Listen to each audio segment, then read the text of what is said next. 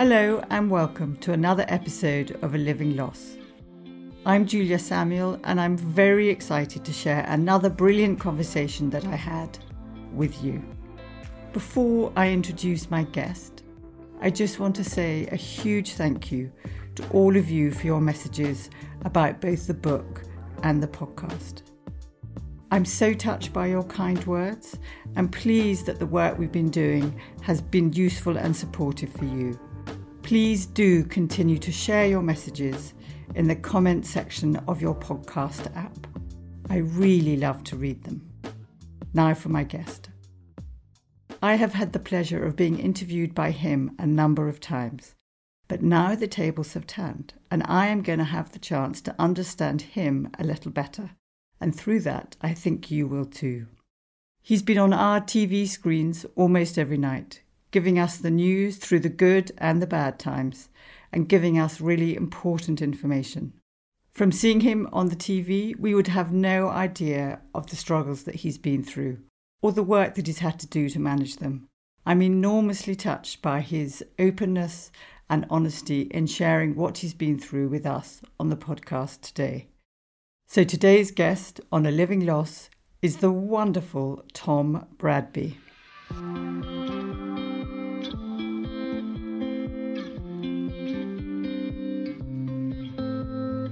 You've interviewed me, but I've never interviewed you, so it's a reverse role. Well, here we are. The tables are turned. What can possibly go wrong? Quite a lot in this day and age. Well, yes. I'm always nervous when the tables are turned. You know, journalists are so good sometimes not so good, but at least used to asking the questions. It's always a little awkward when it's turned around. So we're not necessarily on comfortable ground, but hey, I'll do my best. Well, I'm very touched that you've agreed. And in fact, it's the same for me. So I'm used to asking questions. So this is my familiar spot. But when I'm interviewed, I actually really don't like it that much either. So I know what you mean. But I'm going to introduce you. So I'm thrilled, Tom Bradby, that you're here. And you're a best-selling novelist, screenwriter and journalist. Tom is the current host of ITV's News at 10. After just a year on the job, he was named Network Presenter of the Year by the Royal Television Society. That's amazing after a year. Unbelievable. He's now been with ITN for almost 30 years. There's somebody who likes change. And was ITV's Ireland correspondent reporting on the Northern Ireland peace process and IRA ceasefire. As ITV's Asia correspondent, he was shot. Seriously, you were shot, and injured. No, have you? And you've got a shot mark in your. Where were you shot? Got a dirty grey large bit of my lower right leg missing. It was a rocket flare that went sort of through the middle of my lower right leg, so they did quite a lot of cutting out. So my leg's never been quite the same again. So the boring bit is the good bit is. We all go on these battlefield training courses. So the interesting thing is that when you get the advantage, well, there are lots of advantages of that, but one of them is that you very quickly sort of are making an assessment of the damage, even though you're in a lot of pain.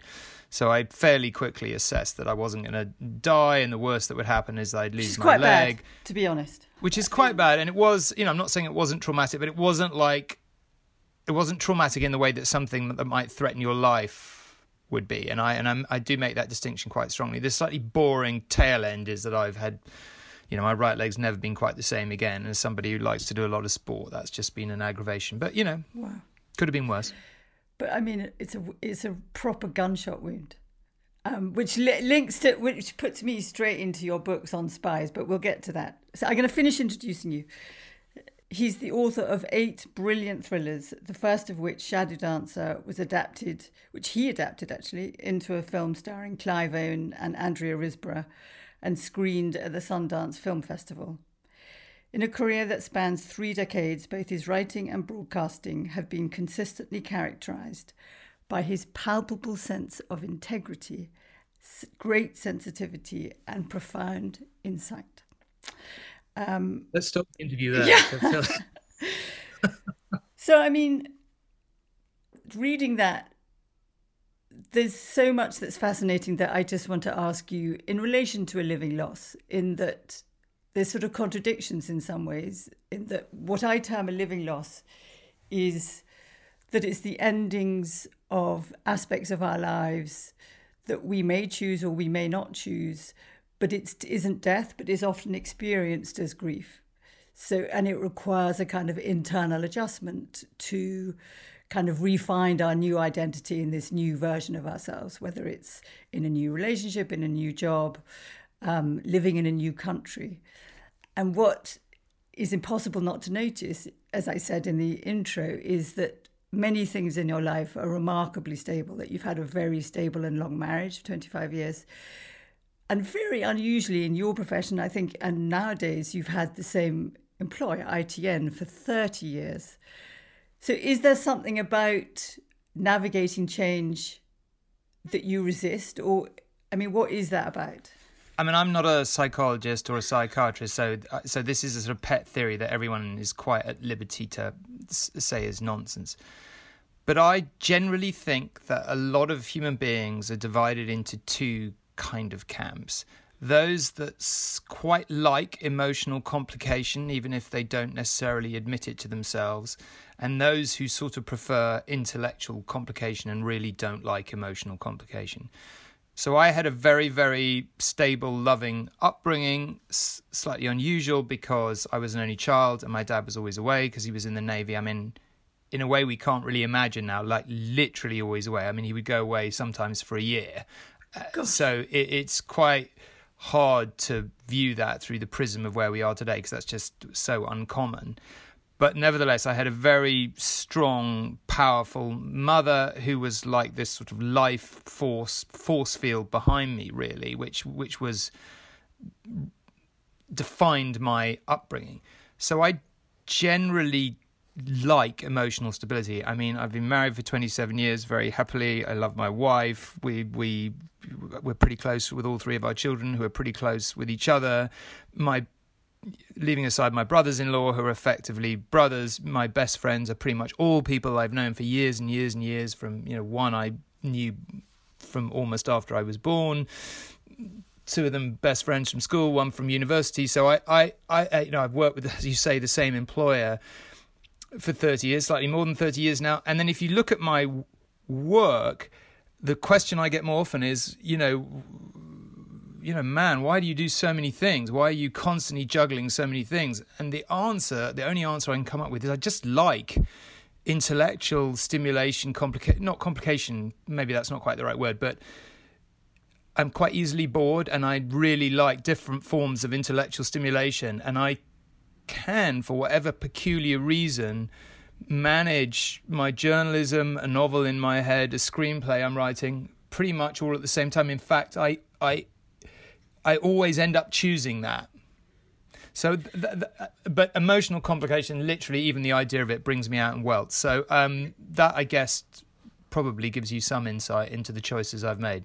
It does, and I mean, the great message I get from it is that although your father was away for huge, unimaginable stretches at a time, that your mum and him between you gave you very secure and stable love, and then that has played out in the secure and stable relationships in your life, and that is actually what predicts a kind of meaningful, healthy life. But I had a wondering about, if you'll go with my hypothesis. So, I mean, you called yourself an only child, and that's pejorative in itself, almost like one isn't enough. But I was wondering, it felt to me like you're living like the life of maybe three men, like three sons. You've got 3 or 4 different jobs: screenwriter, novelist, broadcaster, journalist.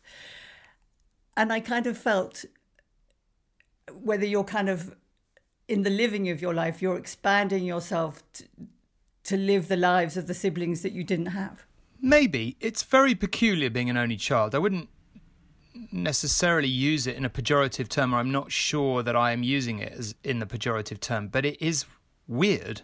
Even though I was a very gregarious child, I went to boarding school at the age of 7. I wanted to go to boarding school. It wasn't a trauma, although my mother always says that, the moment I turned up, I wanted to come home again. So maybe if one's looking at loss, that was the first sort of glimmer of it.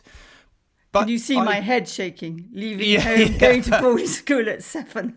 That is a big loss. That is young. Can you remember your 7-year-old kids? How young they were? Yes, I can. I mean, we wouldn't have dreamt of doing it to that, with them, but it was a different age. We lived 2 miles from the school. My mother taught tennis at the school, so it wasn't like I didn't see her. And I was gregarious.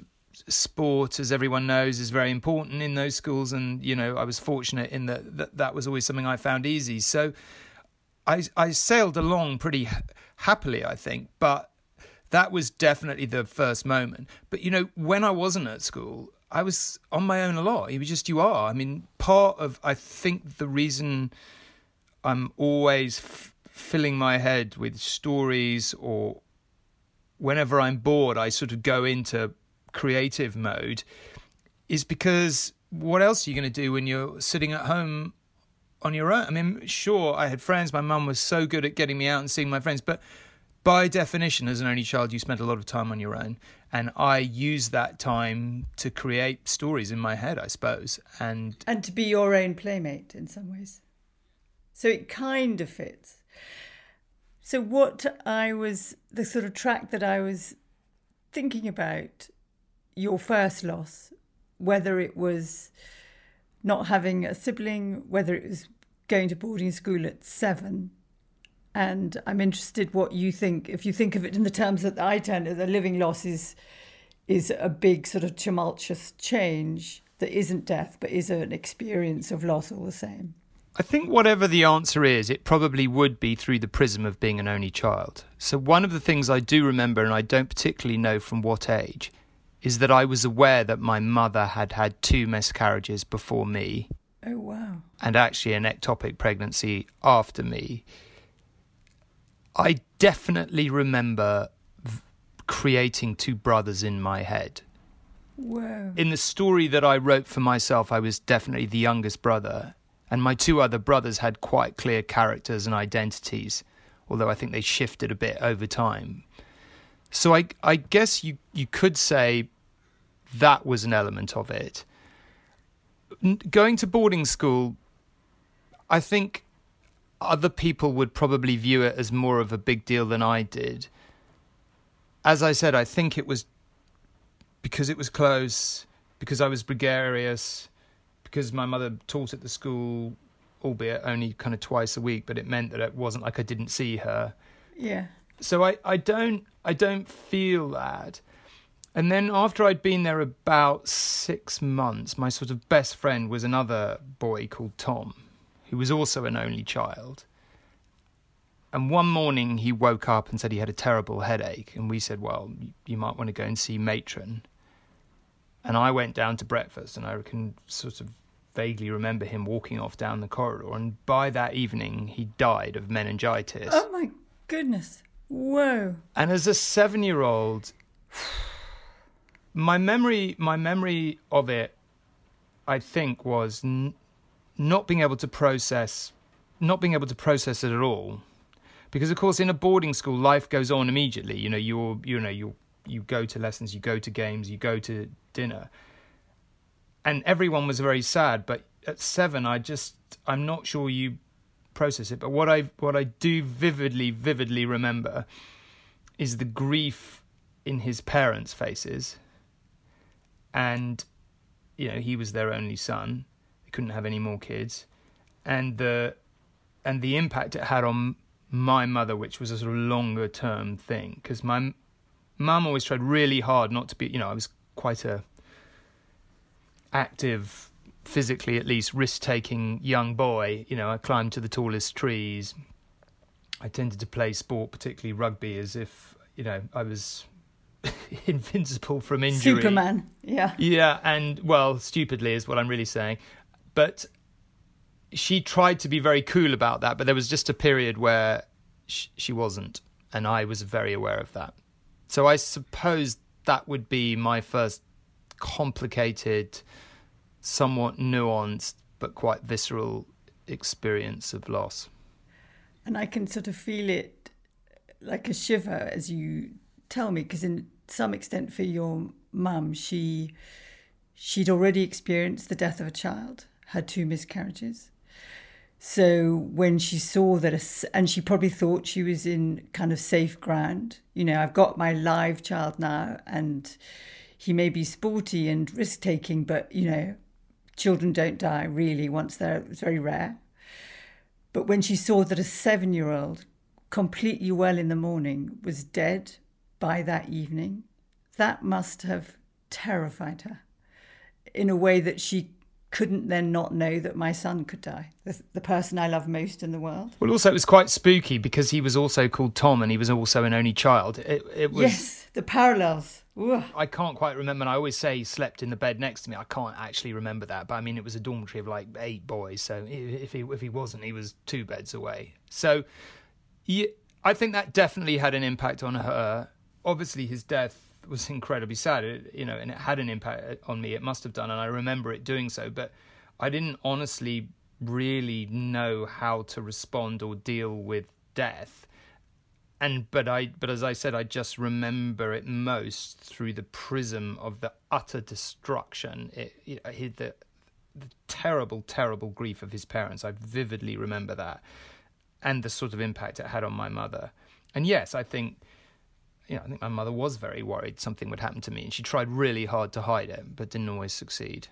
And I imagine as a journalist, you've seen many more images of that kind of devastation on people's faces, and how that connects to you, and that none of us, if we're with or looking at someone who is grieving or incredibly sad or traumatized, we experience it. It goes into our bodies. We're wired to respond. We're wired to pick that response. So I imagine, you've been in dangerous places, witnessed terrible things. That I imagine that has had an impact on you. I guess it probably has. Even in the earliest days in Northern Ireland, people dying in terrorist explosions or terrorist acts. It was just so viscerally awful, of course. Just watching this random, terrible act and the devastation it would wreak upon a family, and seeing it in their faces and feeling it in their bodies. Yeah, it was awful. It was really awful. And there is an element of that. I think the other thing of being a journalist, if I had to pick one thing out emotionally from my life, it definitely the fear of loss of someone I love has been a really big factor all my life. And ultimately I think that's what drove me in much, much later on into a breakdown, and it's meltdown, whatever you want to call it. But it's quite hard when you're a journalist, because one of the easy ways to get through life is to sort of have a bit of your brain that says, well, it'll never happen to me. X terrible thing will never happen to me. That magical thinking. Death happens to other people. If I don't think about it, it's not going to happen. Exactly. But you were forced to face it every day. Well, you're forced more precisely to face, you're dealing with people who never thought it would happen to them either. And it's very, very hard to, and there've definitely been periods, not necessarily the ones I'm proudest of in my family life, where I would be slightly consumed by fear X, that someone's going to die in a car crash or whatever it happens to be that's impacted by something I've reported on or something I've seen. And I'm not sure that's a useful burden for your kids, certainly. I've tried, obviously, to be a good dad in as many ways as I can, but I'm not sure that's the best thing. And we may come on to talk about it later, but one of the things, when I did have my sort of complete meltdown, the biggest thing at the bottom of the barrel was having to come to terms with death. We're all going to die. Everyone we love is going to die. The only thing we don't know is in which order. And if you can't be at peace with that fact, you're going to drag a huge amount of anxiety through your life. And that's just the way it is. So in some ways, what I've understood from your kind of unconscious experience of death from the miscarriages before you were born, then your very primal experience of death of a 7-year-old boy called Tom dying, kind of shaped and influenced you in relation to death, as all our experiences do, and kind of shadowed you to a point that in the end, I guess this is your biggest living loss, is when you weren't functioning anymore. You had, I don't know what you term it, a breakdown or a breakthrough, or I mean, breakdowns are often breakthroughs, but it's a link, and it's a fear. Yeah. It's a fear of death. I think. I mean, the other thing that I was thinking is that one of the questions you said in an interview is, in my youth, I looked for answers with a terrible urgency. I had to accept there's a vast amount we don't know. And that seems to link directly, like you're always trying to answer the question, like to have control, to make sense of things that fundamentally around death, we can never have control and we'll never fully have any answers for. Yes, I mean, talking about a living loss, and to give a sense of context maybe, I really, really wanted to be a foreign correspondent. I don't know from what age, probably, maybe 18. Certainly by the time I'd been at university a year, I knew I wanted to be a journalist. The course I did in my last year at university was the CIA from the Second World War to the modern day. And so I was studying Vietnam and all these wars and situations that journalists who were still alive had covered. And, I dreamed of being a reporter in Saigon covering all that. It seemed exciting.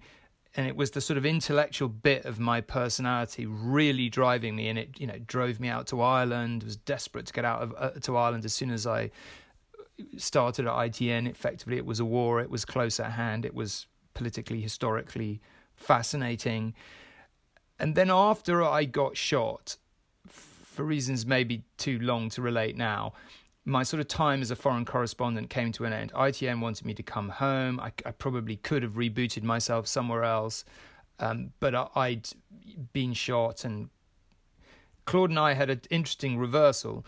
Before I got shot, I would sometimes be sort of up all night before I was going somewhere dangerous and in absolute agonies, because I'd be saying, I can't justify going to take these risks because if I die, I'll leave you, to bring up 3 kids alone, and that's not fair, and it's not fair on the kids. And she'd be like, but, you're probably not going to die. You say you can do it safely. And we'd go round and round and round and that. And then after I got shot, there was a bit of me that was like, well, I got shot and I survived. I mean, it's absolutely fine. And she's like, are you kidding me? What? The whole point of these discussions was, you said you could do it safely, and that's clearly not true. So, I Can I pause you 1 second and add my psych take on that? Yeah, do. Which is that our belief system is informed by our experience, but the belief we make or the story we tell ourselves is dependent on our kind of personality type. So for you, not knowing is the most frightening thing. And so you fear what you don't know, and that can kind of haunt you and make you worried. But for you, once you've had an experience, that I've had a life-threatening experience and I survived, that's your new kind of belief touchstone that I'm okay, I'm a survivor. I can have this thing happen to me and I'm going to be okay. But Claude, your wife, had the reverse. She had the absolute reverse take on it, which is, just shows how different we are as human beings, isn't it? From the same event, we can see it diametrically opposite. Exactly. And I suppose, like all partnerships that have endured, we just approach life from different angles. And, maybe that's why we were drawn to each other in the first place. I'm sure it was. But, there was a bit of me, and I can't deny it, that was just relieved that episode was over. I wasn't going to go on taking risks anymore. And I was kind of in a way relieved. I sort of, a bit of me still wanted to go on being a foreign correspondent, but a bit of me was relieved that I didn't have to kind of stress before going somewhere dangerous about whether I was doing the right thing by my family. And I think what that tells you is, the intellectual and emotional pulls of my character or of anyone's character, and you can see it there, like pulling in totally opposite directions. Yeah. And in the end, I felt more comfortable further away from death and the possibility of it.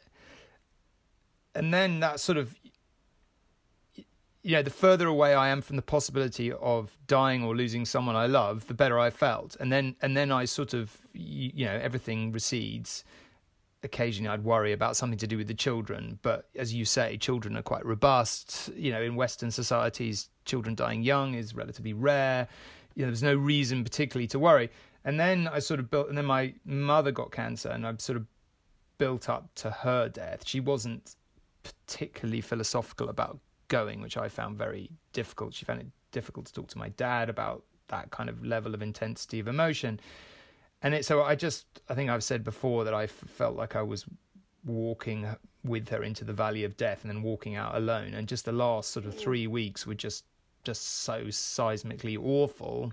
I think, in large part, I didn't have any siblings to kind of be there with me, and Claude was amazing, but it's not quite the same thing. And, I guess because of the intensity of a sort of mother-son relationship when their father's away a lot growing up, it just, and I thought afterward, I was grief-stricken for a while. And foolishly, I just went on, working. I launched my discussion program, The Agenda, the day after my mother died, which has to rank as about the most stupid thing I've ever really done. Unbelievable. And ITV were like, please delay. It's not a big deal. And I was like, no, she'd want the show to go on. I was like, oh, what an idiot. Anyway, I then sort of pushed myself into the bottom of the barrel, meltdown, breakdown, whatever you want to call it. 3 months off work with insomnia, and only in the bottom of the barrel, when I was off early, I would suddenly find myself sitting in churches. I'm not religious, and I'd cycle for 3 hours and then realise after an hour I'd been sitting in a church for an hour, and it was like, wow. And I just sort of, I think I was drawing comfort from the other people who've wrestled with, is losing someone the final goodbye? What is death? And I think that's. So I'm really going on here, but to refer to your point about what we don't know, I finally just let go, I think, of what we don't know. And that was just the biggest release, that it's okay to not know why we're here, to not know what happens next. And instead of that being an incredibly dark, threatening thing, I managed to make it a softer, well, anything could be possible thing. And at that moment, I started to recover quite That's so moving, quickly. Isn't it? That you kind of went in... your relationship with your mother must have been so deep and such a big bond, the two of you together, and being the only one being with her and the only one she probably wanted to be with her as she was dying would have had an enormous impact on you. And then going straight into work without having any chance to kind of grieve or process it. And, in my terms, pain is the agent of change. By allowing yourself to feel the pain of the grief is how you adapt. And it sounds like your body gave you signals and screamed at you, you have to feel the pain. You have to go down to the bottom of that barrel, that you can't just keep going. Busyness is an anesthetic. It stops us feeling and it makes us feel purposeful. But it forced you to kind of face these fundamental existential questions of how you can live with what you don't know. And it sounds like once you had come to terms with the sort of paradox that I have to accept what I don't know and find a way of living at peace with that, then that freed you in some way. And is this your I would imagine this is your life-changing biggest living loss, the breakdown? Yeah. With my mother, once I was a grown-up, probably really once I went to secondary school, public school, inevitably all boys put a bit of distance between them and their mother. And, I was close to my mum as an adult, but, not, we might go weeks and weeks without speaking. She got on really well with Claude. We were pretty close, but, not really, that close. So if you'd said to me, I'm sort of, all I'm saying is we didn't have as adults a sort of closer relationship than average. I don't think, or if you'd met us, you wouldn't have thought that. Yeah. And I loved her and everything else, but I had my own family and my own life, and she had, was doing stuff with my dad and everything else. But I think the truth of it is that sort of period 0 to 10, the sort of intensity of it being just the two of us so often. I remember my dad his ship was in the Mediterranean, and my mum decided, on Mediterranean patrol, I think for 8 months, 9 months. And my mum decided, I'm not going to sit at home in England. I can travel to Gibraltar to get a married quarter. And at least if he comes into Gibraltar, I might see him a couple of times. So my mum later told me she saw him twice in 7 months, once for 6 days and once for 3 days. And, I can vividly remember travelling all the way through Europe, France, Spain by train to get to Gibraltar. I mean, it was a sort of really formative experience. And again, inevitably just the two of us. I started this is just before I went to board. I started a new school there and, we had this whole life. So I, definitely, as she came to the end, she had been this force field behind me all my life. And as an adult male, I kind of didn't think I needed that anymore. But then when it's gone, that just raised sort of fundamental questions. And it brought me face to face with death for the first time. The death of, the loss of someone really close to you. It's unavoidable and it's in your face. It's the end. It's dark. It's bleak. It's utterly brutal.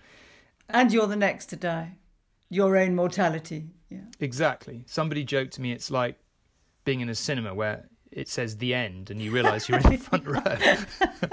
So there's definitely imitations of your own mortality, further fear of losing someone else you love, your partner, your children, that all bubbles up. And I did the worst thing possible, which is to just bury myself in more work, more challenge, take on more and more things. And the interesting thing is, you talk about the sort of bodily side of it.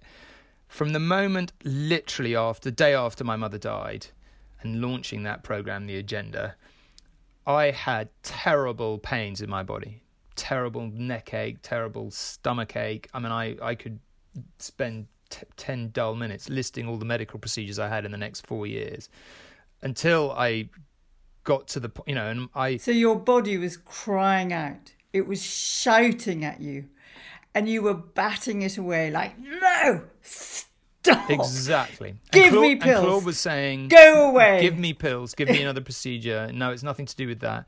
And Claude was saying, do you think it could be connected? And I was like, no, it's fine. No, I've been writing too much, And it's like, I have no pain at all in my body now. None. Wow.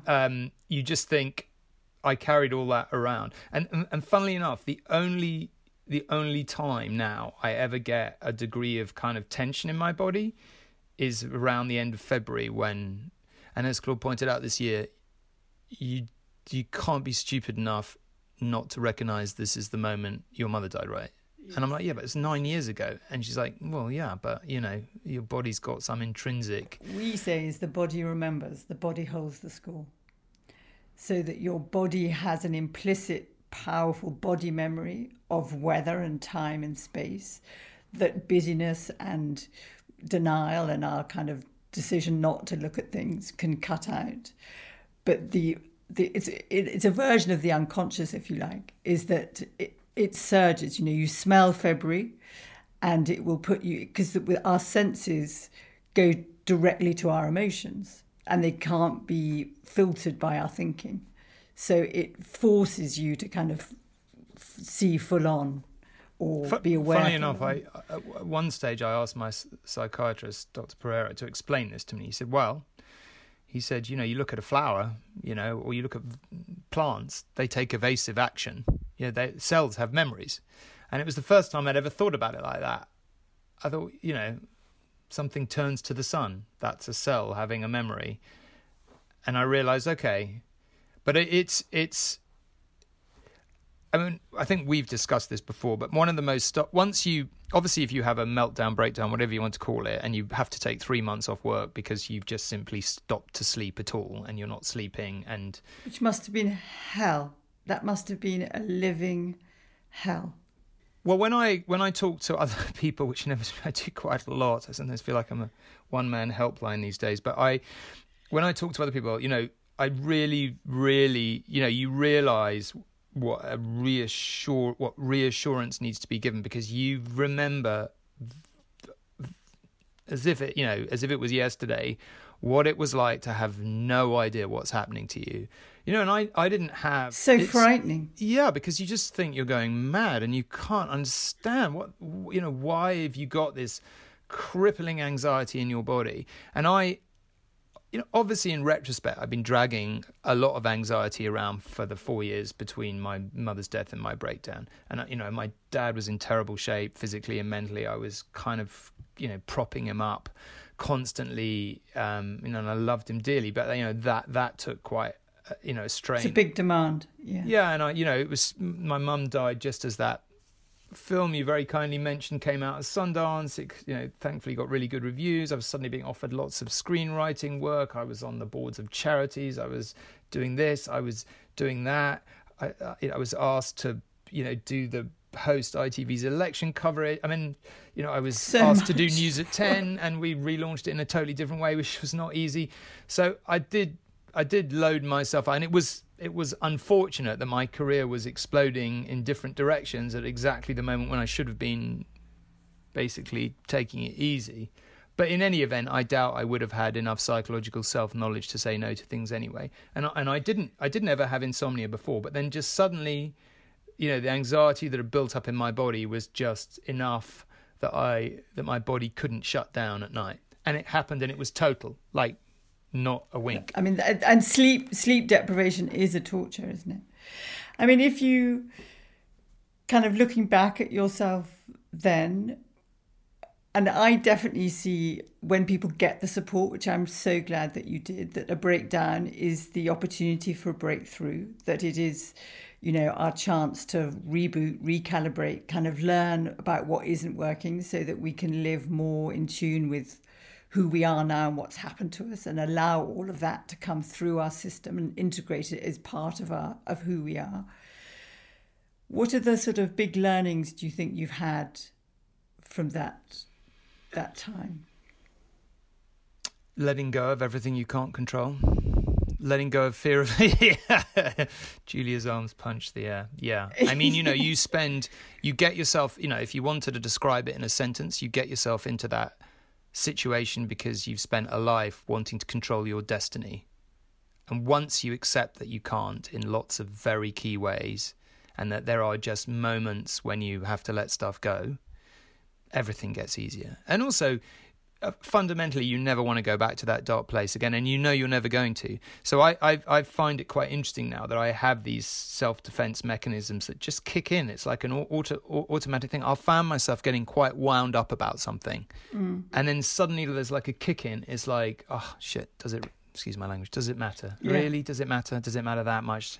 So you have a new little kind of auto cue, if you like, in your head. So rather than the one that amplified your fear, like looking, seeking, searching, there's another one that's saying, hang on, take a breath, slow down. Does this matter? So it's the one that kind of grounds you to accept the things that you cannot change, and to change the ones that you can. Yeah. And, we all have natural instincts. I mean, obviously the big one is fear of dying, or fear of someone you love, losing someone you love. And we've talked quite a bit about that. But you could build in loads of other little ones. Fear of failure, fear of letting people down, fear of people thinking ill of you. These are all quite big. For example, you take over News at 10, you're quite a lot more high profile. Not everyone likes you, How do you manage that? But can I just go back? I just need to check that I've got from you. So the biggest thing is that you accept what you can't control. And then are there other habits that go with that you've developed, like doing some 5-minute breathing, or is it just the main thing, that little voice in your head saying, does this really matter? Is that the main thing? You mentioned earlier The Body Keeps the Score, and I actually read that book, which I'm sure you'll be aware of, The Body Keeps the Score. Bessel van der Kolk. Yeah, I went on a course with him for 4 days. Yes. It was quite a revelation reading that book, because you suddenly, in the middle of my sort of breakdown, when I was with my 3 months off, when I was feeling a bit better, I said to Claude, I just don't understand. I do feel a bit mentally calmer, but by 11 o'clock every morning, my body is wound up so tight and I've got so much adrenaline. It's literally like I'm about to walk into a boxing ring. And I went to talk to Dr. Pereira about it, and that's when we had the conversation about your body's sort of learned response.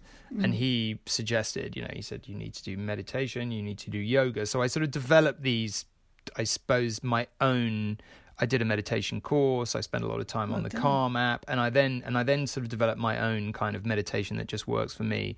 and I developed my own yoga that is really about sort of breathing in a, very slow rhythmic breathing in a way that I discovered in all circumstances will bring down my body clock takes you from fourth gear to first gear in 5 minutes. Yeah. The magic of breathing. I mean, the magic of breathing. And I find physically stretching at the same time kind of amplifies it. And, breathing out longer than you breathe in and all that. And just like slow, I listen to a particular playlist, which has now become quite triggering in that it automatically triggers a reverse, a wind down reaction.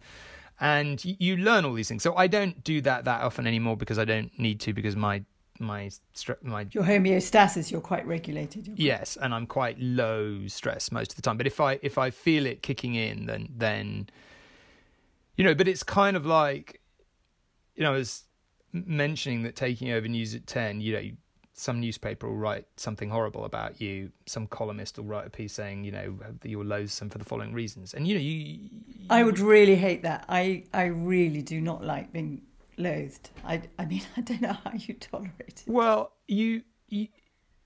that's like 101 of what you can't control, right? Yes. You're never going to have a position where everyone likes you. You know that most people who read this stuff don't entirely take it seriously.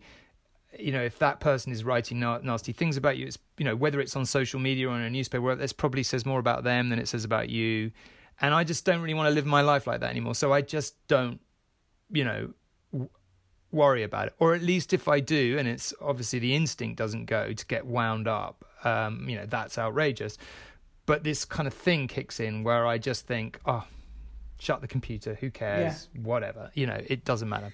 And I think what's so powerful, and I think everyone listening can take from this, is that in the same way that we can have bad habits that can in the end lead you to insomnia, that keep doing the same thing can wind you up to a terrible state, we can develop good habits, quite straightforward, completely free, short habits that have exactly the same effect, so that our bodies like habits.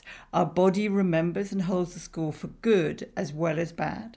So when we create playlists, so that thing of senses, so when we hear something, it triggers a response in our body. And if so, it's a playlist you associate with calm, with peace, with de-stressing. The minute you hear the first song on your playlist, the minute you do the sun salutation or you're sitting in some yoga pose, your body will go faster in response to wind you down than anything that you can tell yourself.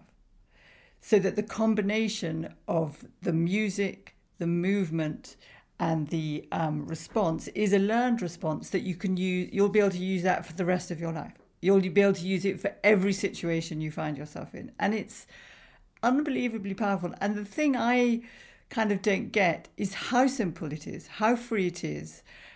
And it is much more used and known. I mean, I think that we are learning and changing, but also that I'd like it to be known more and used more.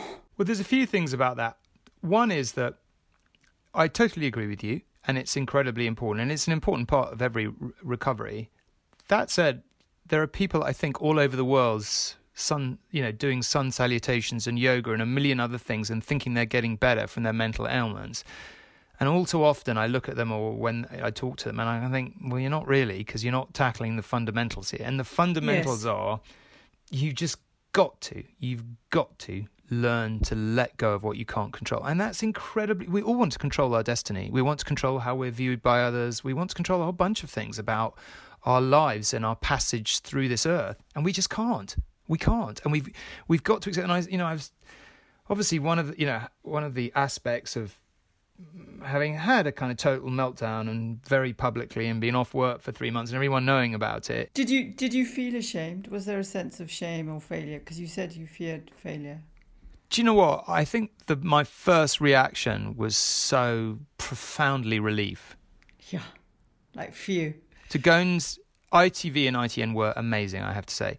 But to go and one of the aspects of seeing a sort of top psychiatrist, and I'd love to come up, in just a sec, to talk about mental health provision. Yes, do. Somebody, you're opposite someone who has vast experience, and very quickly does this thing, and I now look back on it and see sort of where he implants himself as a voice of authority in your head, because he kind of has to stand up to help you stand up to your anxious mind, which is running riot. And you trust him, which is the essential. I very quickly came to trust him, because I could, I was not blind to how that I could clearly see he knew what he was doing. And one of the things is, that process includes is something. Well, why is that so important? And you'd explain. Yeah, but why does that matter so much? And you'd explain. So, well, yeah, but why so much? And you could go on and on. And then you think, damn it, why does that matter? Why do I care what people think of me? Maybe I don't need to. And you go, somebody helps you to this sort of liberation, and I drill down. Yeah, and I was sort of explaining it to people afterwards, like anxiety. And whatever your anxiety specialism is, and they're all different, you're all in the same cell block in that you've created this cage for yourself. And I found that as the process wore on, I felt like, okay, I can actually sort of see the door open in the chink of light, but I just can't get out. And then you gradually do get out, and then you're outside looking back on it. And amazing. That's so moving that you're out looking back. I mean, that's an amazing thing that you did that. Well, what I most feel about it, and I don't mean this as any criticism of anyone, but I honestly think that one of my reflections looking back is, Lord, how could I have been so ignorant? You know as well as I do that when you have a meltdown or breakdown, you're in such a bad state. I was obviously signed off work for 3 months. ITV and ITN, I can't tell you how amazing they were. From the moment I called to say my psychiatrist just signed me off work for 3 months, I spoke to my editor, Rachel, and she was like, we totally understand. There is no pressure. Go home. Be off as long as you need. We will support you 100% all the way. In fact, it makes me feel quite emotional talking about it. They were just so amazing about it. And yeah, I did. Yeah, of course I felt ashamed, as the relief wore off. I and didn't really know what was wrong with me and all the rest of it. I did, and I started to worry, will I lose everything? Will I lose my job? Will I lose my house? In my worst moments, will I lose my family? I went through all those things, but I did get to the other side. And once I was on the other side, once you're sort of 3 months in, the recovery really grew pace, and I sort of grew stronger and stronger. And I would say now psychologically much stronger than I've ever been in my life. And amazing. But most striking to me is my own psychological ignorance about the brain, about the mind, about how it interacts with the body, and about myself. Because obviously part of recovery is learning about yourself. Why do you care about this and that? And, we went into incredible detail about my background and why this mattered to me so much and why that mattered to me so much and where it came from and all the rest of it. And I think in this country, and I'm not criticizing anyone, I want to make that clear, but just it's a developmental thing about the span of humanity, is that mental health provision is like physical health provision in about 1870. And people say, oh, the stigma's gone, it's better. Well, I mean, the parity, there is not parity of care. But, you think of the care that I received, the expertise, the brilliance of it. You break your leg, the surgeon who treats you on the NHS is actually the same one you can go and see privately. Yeah. You need mental health provision on the NHS. And, we as a country, I feel like we need to teach some of this stuff in schools so people instinctively know the basics of psychological health. And it's not, it's this sort of idea that it's a bit touchy-feely and woke. I mean, honestly, that's just like the most aggravating, absurd, ridiculous thing possible. And, we see poor mental health, and once you sort of learn, I mean, you must find this, you just see it all around you. You see some politicians and you think, well, you're just clearly not well. You're reacting to this in such an extreme way. That's not the sign of good mental health. No. Anyway, I feel pretty passionately about it, and I would love to kind of over time, particularly on the learning in schools, is something I would like to try and work out ways to help if I possibly could. Can I take us in a different direction?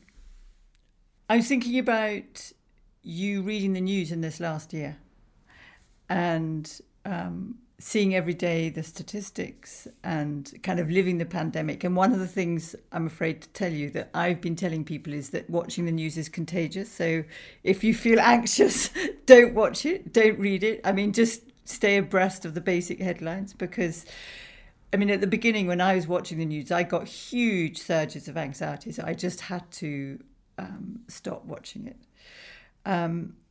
But also, one of the things you said is that why you wrote your first book is that you're fascinated by societies on the cusp of change. And it feels like the pandemic, leading up to the pandemic as well, but we are a society on the cusp of change. And I don't know what you think about that. There's a lot in that, isn't there? I think,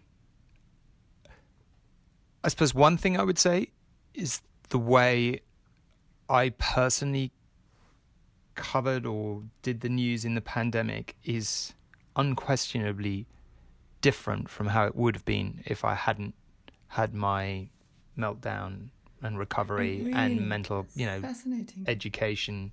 Were you more sensitive? What was different? I more clearly understood that this was a time of huge anxiety for people all over the country.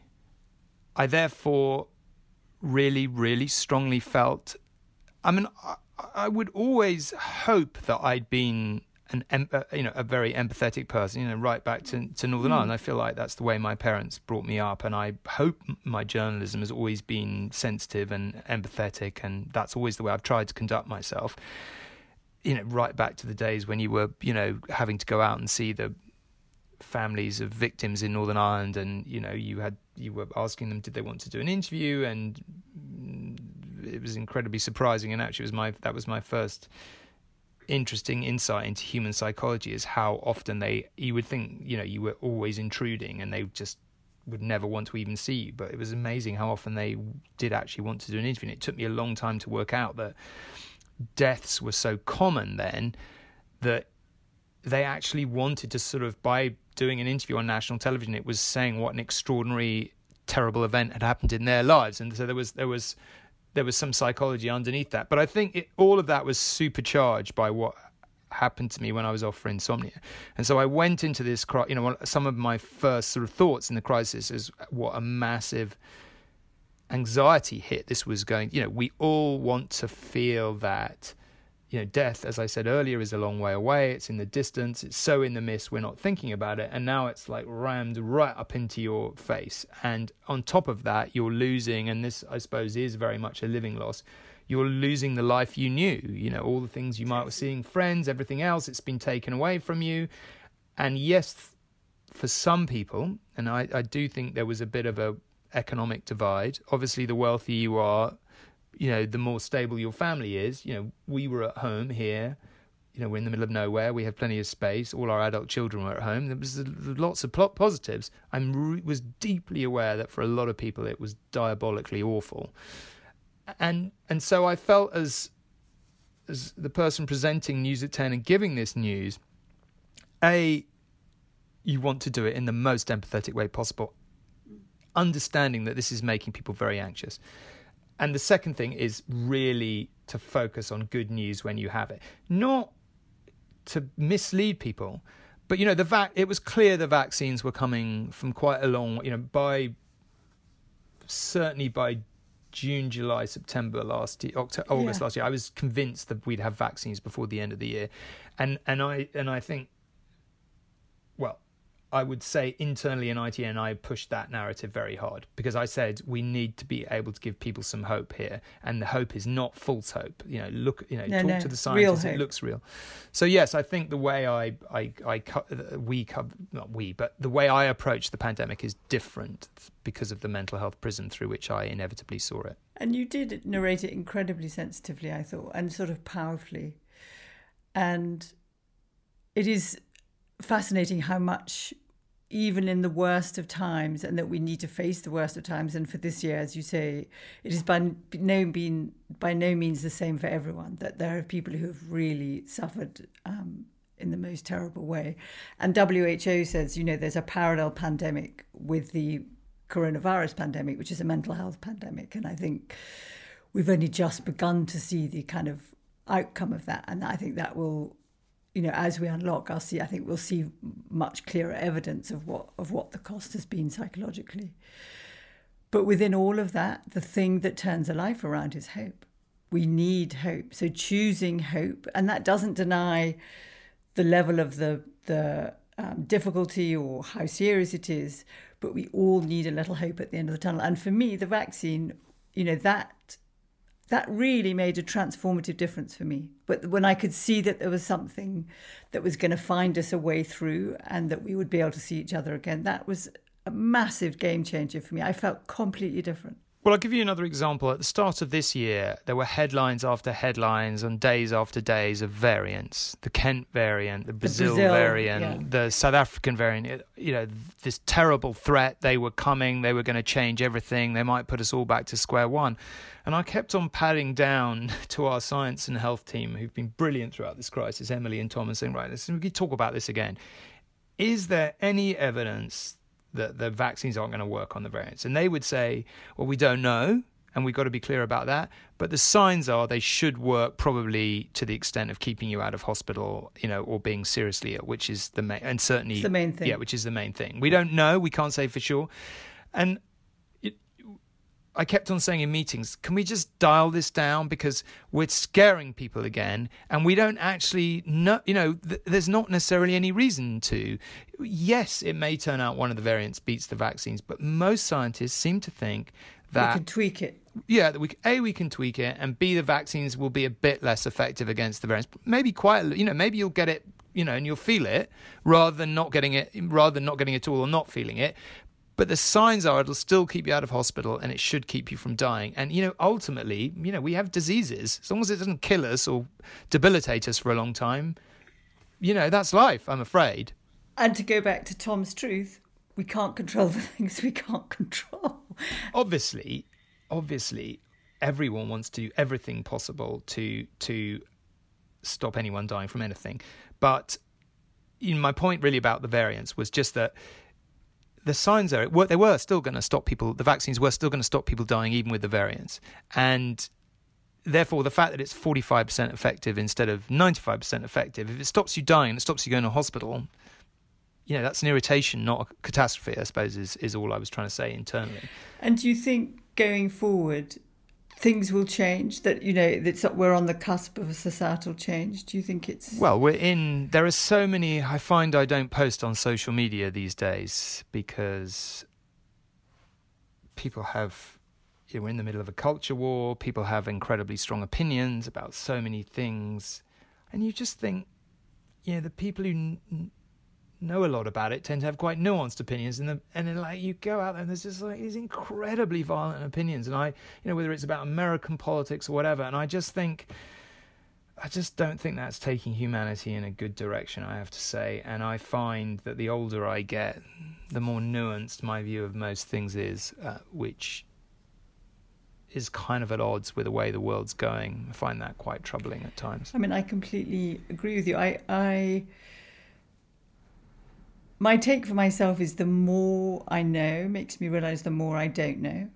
And so I never feel certain. I mean, my job is not to feel certain. So it's to kind of travel in the unknown with someone, as it were, never with a kind of goal of, directed.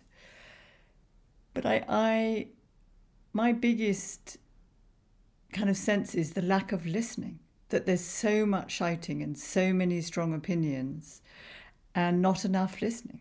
And that listening is transformative. If you really hear someone, it's very hard to have such a strong judgment about them because you take in all the nuances, all the complexities, all the things that got them to be the way they are. And when you're up close and really listen to someone, you don't judge them anymore. You kind of feel for them, whatever the behaviour, whatever's happened. And so, but standing back and shouting, I think it hurts your soul as the person doing it. I think it hurts you as much as it really doesn't improve our kind of lives. Well, you think when someone's abusing someone on social media, they're obviously saying something about themselves more than they are about the other person. I mean, if anyone's ever upset about stuff that's said about them on social media, I do try to say to them that, that's what it's about. It's not about you. It's about them. It is.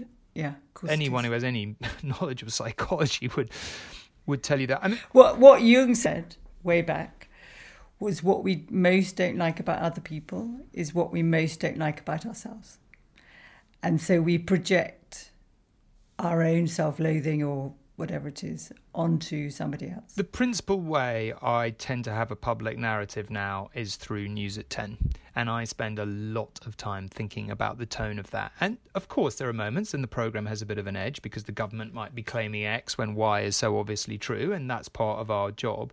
But generally speaking, I think all of us are trying to create a tone of empathy, understanding when things are sad or bad, humour wherever we can find it, because I just think that's the biggest thing you can do to diffuse sort of angriness, and that we seem to be living in a world where everyone is more angry all the time in a really upsetting and quite tiresome way, and the easiest way to diffuse it is to just inject a bit of humour into Completely. it.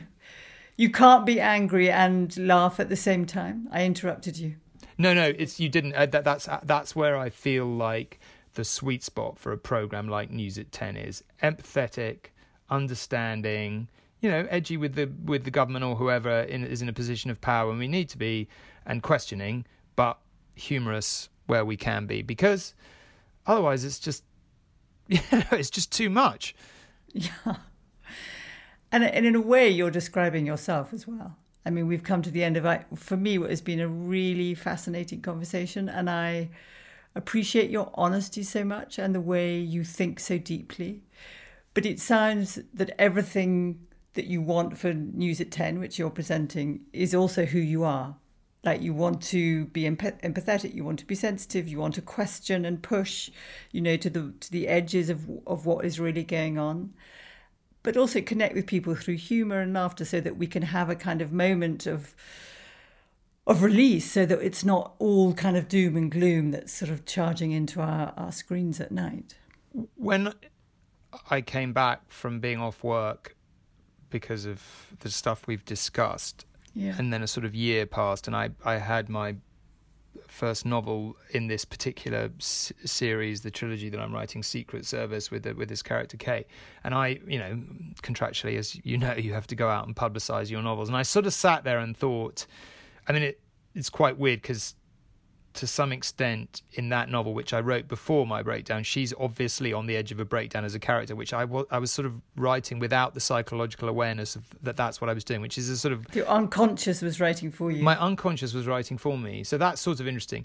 But I just decided I've really got two choices when I go out and publicise this book. I can either wait and have the story of why I got in such a mess and what the mess was about dragged out of me by 50 awkward encounters across the next 3 years, or I can just be honest and hope it helps others. So I'm not, really it's just easier to be honest, because you hope it will help others and it just stops you bottling up. And honestly, once you get to the point where you realise you don't control, you don't even control your own narrative. I mean, so many people go wrong because they think they can control their own narrative, and you just can't. I can't tell what some newspaper or somebody else is going to write about me. And, that kind of thing is just a toxicity in your own life. So eventually you have to say, write what you want. I don't care. Anyone who knows me forms a view that I care about. Anyone who doesn't know me, honestly, forget it. If you like me, that's great. If you don't, I'm really sorry, but there's not much I can do about it. You have to kind of let God and let go. And that is a real liberation. And I feel very kind of empowered by hearing you finding that for yourself. You achieved for decades before you had your breakdown, but it feels like now going forward, you're going to be even stronger and more insightful, that you've learned so much from it, that it's kind of broadened you and expanded your insight, which you'll reap, I'm sure, in your writing your new books. And I'm sorry we haven't talked about your books, because your books are fantastic. They are fantastic. Them plenty in other places. Best-selling, amazing books. No, I mean, it'd be sad if you didn't develop some insight after such a sort of extreme level of putting yourself in the hole. So, as I said, ever since this happened very publicly, and particularly since I then went on to talk about it reasonably openly afterwards, an extraordinary succession of people have come up to me to want to, at one point it felt like everywhere we went, somebody would sidle up to me or sidle up to Claude and either, talk obliquely or sometimes directly about themselves or their partner or one of their children. And Claude and I have developed a discussion about it, as we always, debate afterwards. And usually we send them to person X or person Y. And the thing that just makes me so sad, and I wish I could do more, is sometimes people will accept they're not well. They'll acknowledge that. And maybe the conversation starts obliquely or maybe it starts directly. But either way, you get them to the point where they accept they're not well. And this is where people who say the stigma around mental health is gone are just not correct. And I think it's weird and quite precise. The stigma about talking about it has gone. But the stigma of there is still, or not gone, but has lessened. But I think where the difficult thing is that it's very hard still, and there is still some stigma about someone saying, I'm putting up their hand and saying, I'm not well and I need to do something about it. And you then need to go and accept and be open to the help, if you've got good help, but what that person is telling you. And, you have to, I remember early on with Dr. Pereira, I said, am I going to get better? And he says, I can't tell you that. It's up to you. I'll help you, but... And it's work. You have to do the work. Well, also, it's frightening because you think, well, how can you change your thoughts? The thoughts come into my head with such power. The fears come into my head with such power. How can I change that? That's just who I am. And who am I if I let them go? So it changes your identity, your version of yourself. You have to let one version of yourself, we all have multiple identities, and you have to let the one that's harming you have a voice. Listen to it, listen to what it's telling you, pay attention, and then shift your perspective so that you're giving yourself the information that supports you and allows you to be the full you, not the one from the sort of, shitty committee or whatever it is that is giving you high levels of anxiety. But I say to people, it could get worse before it gets better. If you open Pandora's box, it's going to be painful. And you will have to fundamentally rethink about how you approach the world. And that's really, really hard. And what makes me sad is I would say 70% of the people who come up to me and talk about it, even though they acknowledge they're not well, never really tackle it. Address it. Sometimes they go and then they shy away and they say, oh, I'm feeling a bit better. I'm doing some yoga, I'm seeing a therapist. And sometimes I try to explain to them, but you're not tackling the fundamentals behind this. And you'll feel a bit better, but you'll never, and I will be everlastingly grateful, weird as it sounds, that I had a meltdown or a breakdown, because only by getting so bad did I force myself to recalibrate and to lose that. In my term of a living loss, you had to let that version die to let a new version of you grow. Yeah. Should we end at that point? I think we should end on the liberation. It's liberating. Go ahead. Liberation. Tackle it. Do it. It's great on the other side. I wish I could give you a hug, Tom. It's so lovely seeing you. It's very lovely to see you. Thank you so much. No, it was my pleasure.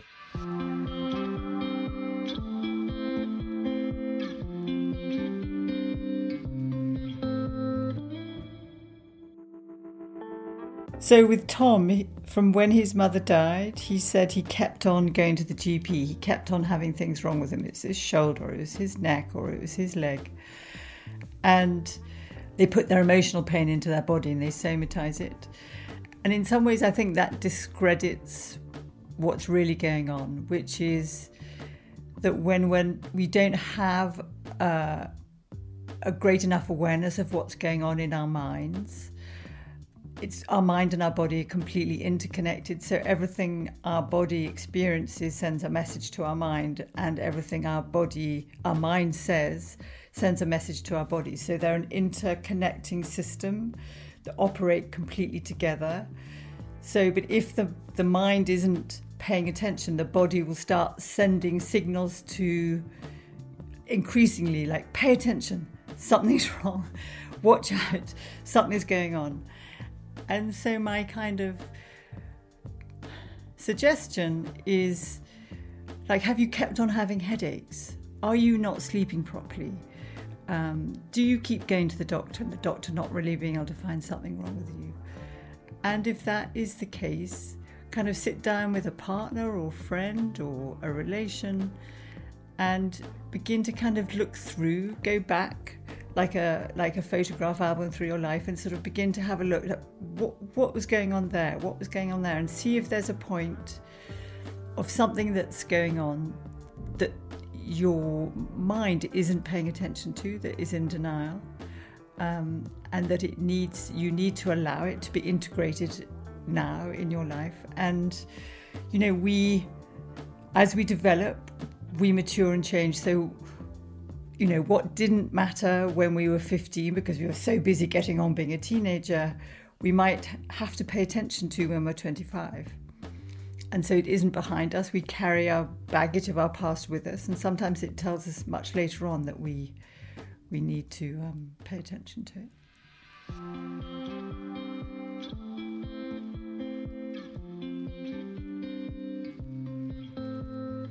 I have lots more wonderful guests coming up, so don't forget to subscribe to the podcast today for free wherever you get your podcasts, and the latest episodes will pop into your feed once they are released.